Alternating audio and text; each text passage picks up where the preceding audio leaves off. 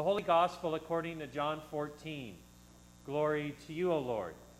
Jesus said to the disciples, "If you love me, you will keep my commandments, and I will ask the Father, and he will give you another advocate to be with you forever. This is the Spirit of truth, whom the world cannot receive, because it neither sees him nor knows him. You know him, because he abides with you, and he will be in you. I will not leave you orphaned. I am coming to you. In a little while the world will no longer see me, but you will see me. Because I live, you also will live. On that day you will know that I am in my Father, and you in me, and I in you. They who have my commandments and keep them are those who love me. And those who love me will be loved by my Father, and I will love them and reveal myself to them." The Gospel of the Lord. Praise to you, O Christ.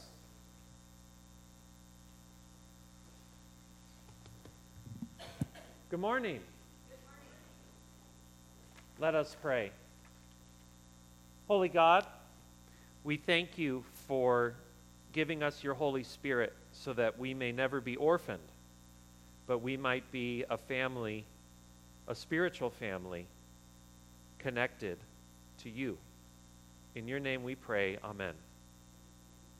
All right, so it's Mother's Day. Happy Mother's Day to all the moms out there and spiritual mother figures at church. We recognize all the those who are spiritual mothers that care for children. And mothering isn't easy. It's tremendous. It's a difficult job. It's perhaps one of the most important jobs that there is. Don't you think? Raising a child, isn't that one of the most important things that could be done? It sure is.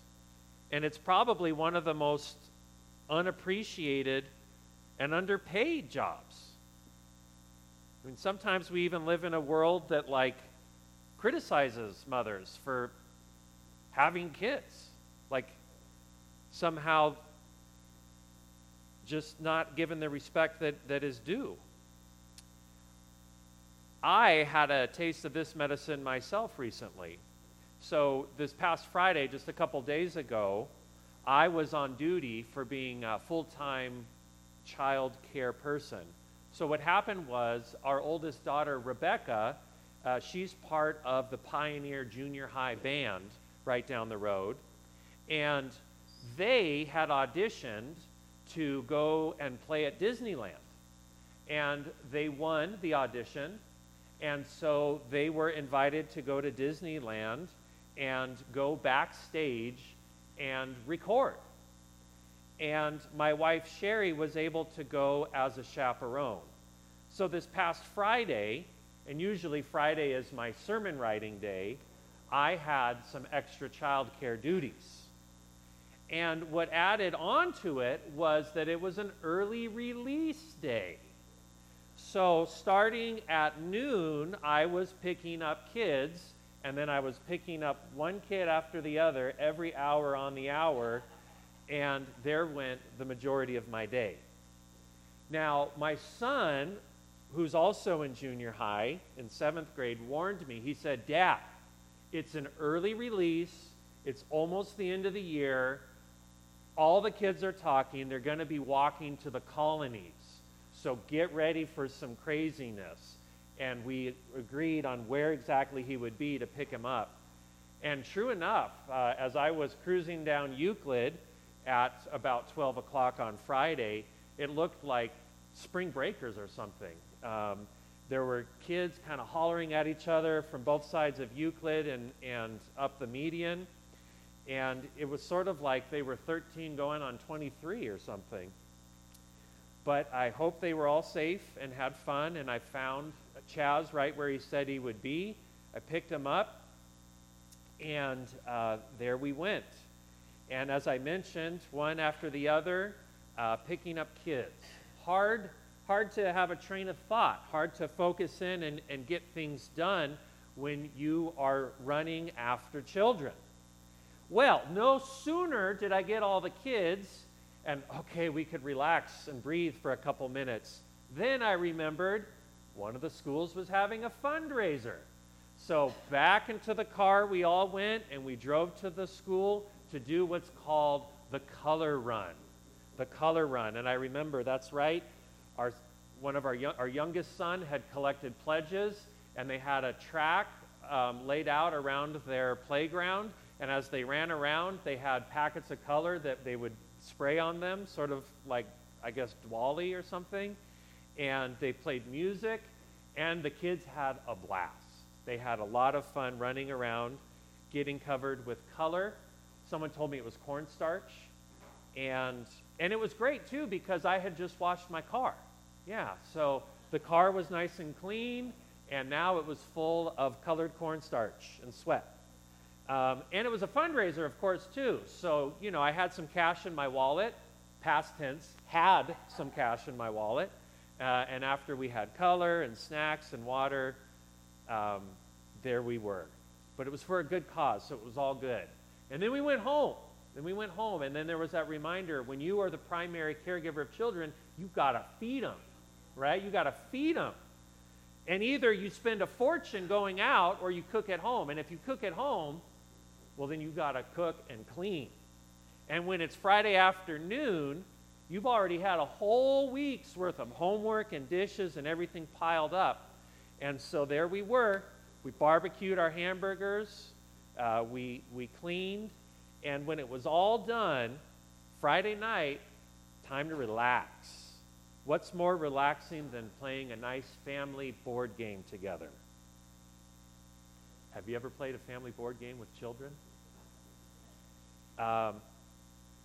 There's some emotional breakdowns that happen. There's some throwing of dice across the room. There's some arguing over who gets to be the different pieces. So, okay, that was so-so. So then we decided maybe it would be easier to watch a movie. Have you ever tried to pick a movie with 4 different kids? All the kids agreed on a movie, but I didn't like it. So then we were arguing some more. And then finally, it was time for bed. Blessed, blessed sleep that came at 9:01 p.m. But Mommy lets us stay up past 9. Mommy's not here. But it was okay. We had a good night. We made it through. And it made me appreciate just how wonderful and powerful mothers are, co-parents. They are so good with children and help us. So what does it have to do with the gospel today? Quite a lot, actually. Like I mentioned in the children's sermon, there's this preoccupation that Jesus had with the disciples about not having a parenting figure. He says to them, don't worry, I'm not going to leave you as orphans. Jesus knew that he wasn't going to live forever on earth in the human bodily form, that he would die, resurrect, and ascend and leave them. So he's preparing them to get on without him, without having that emotional support and guidance.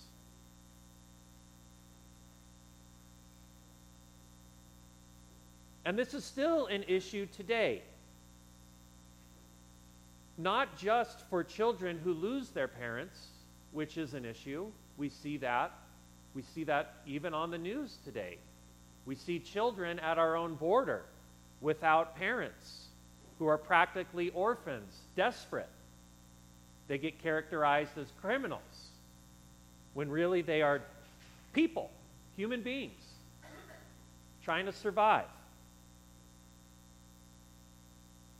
But that's not it. Even within our own community, even close to home, we don't even need to turn on the TV to see young people struggling without parental figures or searching for them.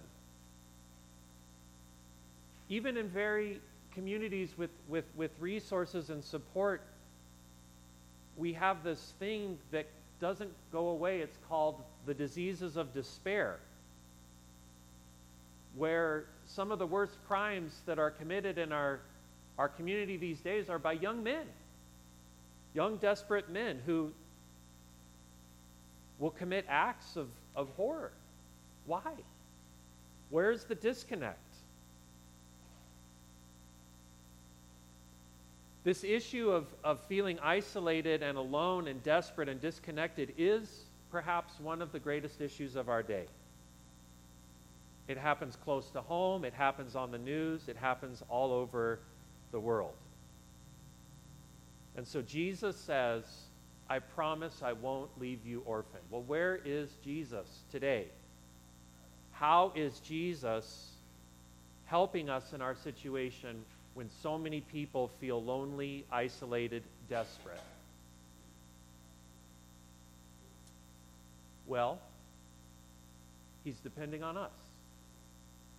He says it right here in Scripture. If you love me, you will keep my commandments. If we call Jesus our Lord and Savior, if we identify as Christians and we say that Jesus is our teacher, our Savior, and our Lord, then we will do what he asked us to do. And what did he ask us to do? To love our neighbor as ourselves. He said, anytime there's a stranger, it's me. Anytime there's a hungry, desperate person, whether they're really good or really bad, they're me. And so, it is possible that we can live in a world in God's kingdom and heaven, earth come together. If and only if we live out Jesus' commandments to love and care for each other. Our own children, our neighbors' children, the children in our church, the children in our schools, the children all over the world. Children of all ages. When we step up and care and support one another, when we work as a community, when we're not isolated, the issue is being spiritual orphans. The issue is we get isolated from each other and we each think we're alone. But the truth is we're not. We have each other and God's Spirit to guide us. And I see it. I see it in you. I see it in the people of this church, and I thank you. I celebrate you because I see the time that you give caring for children, for my own children, for other families' children. That's a beautiful thing. Keep it up. You're doing good.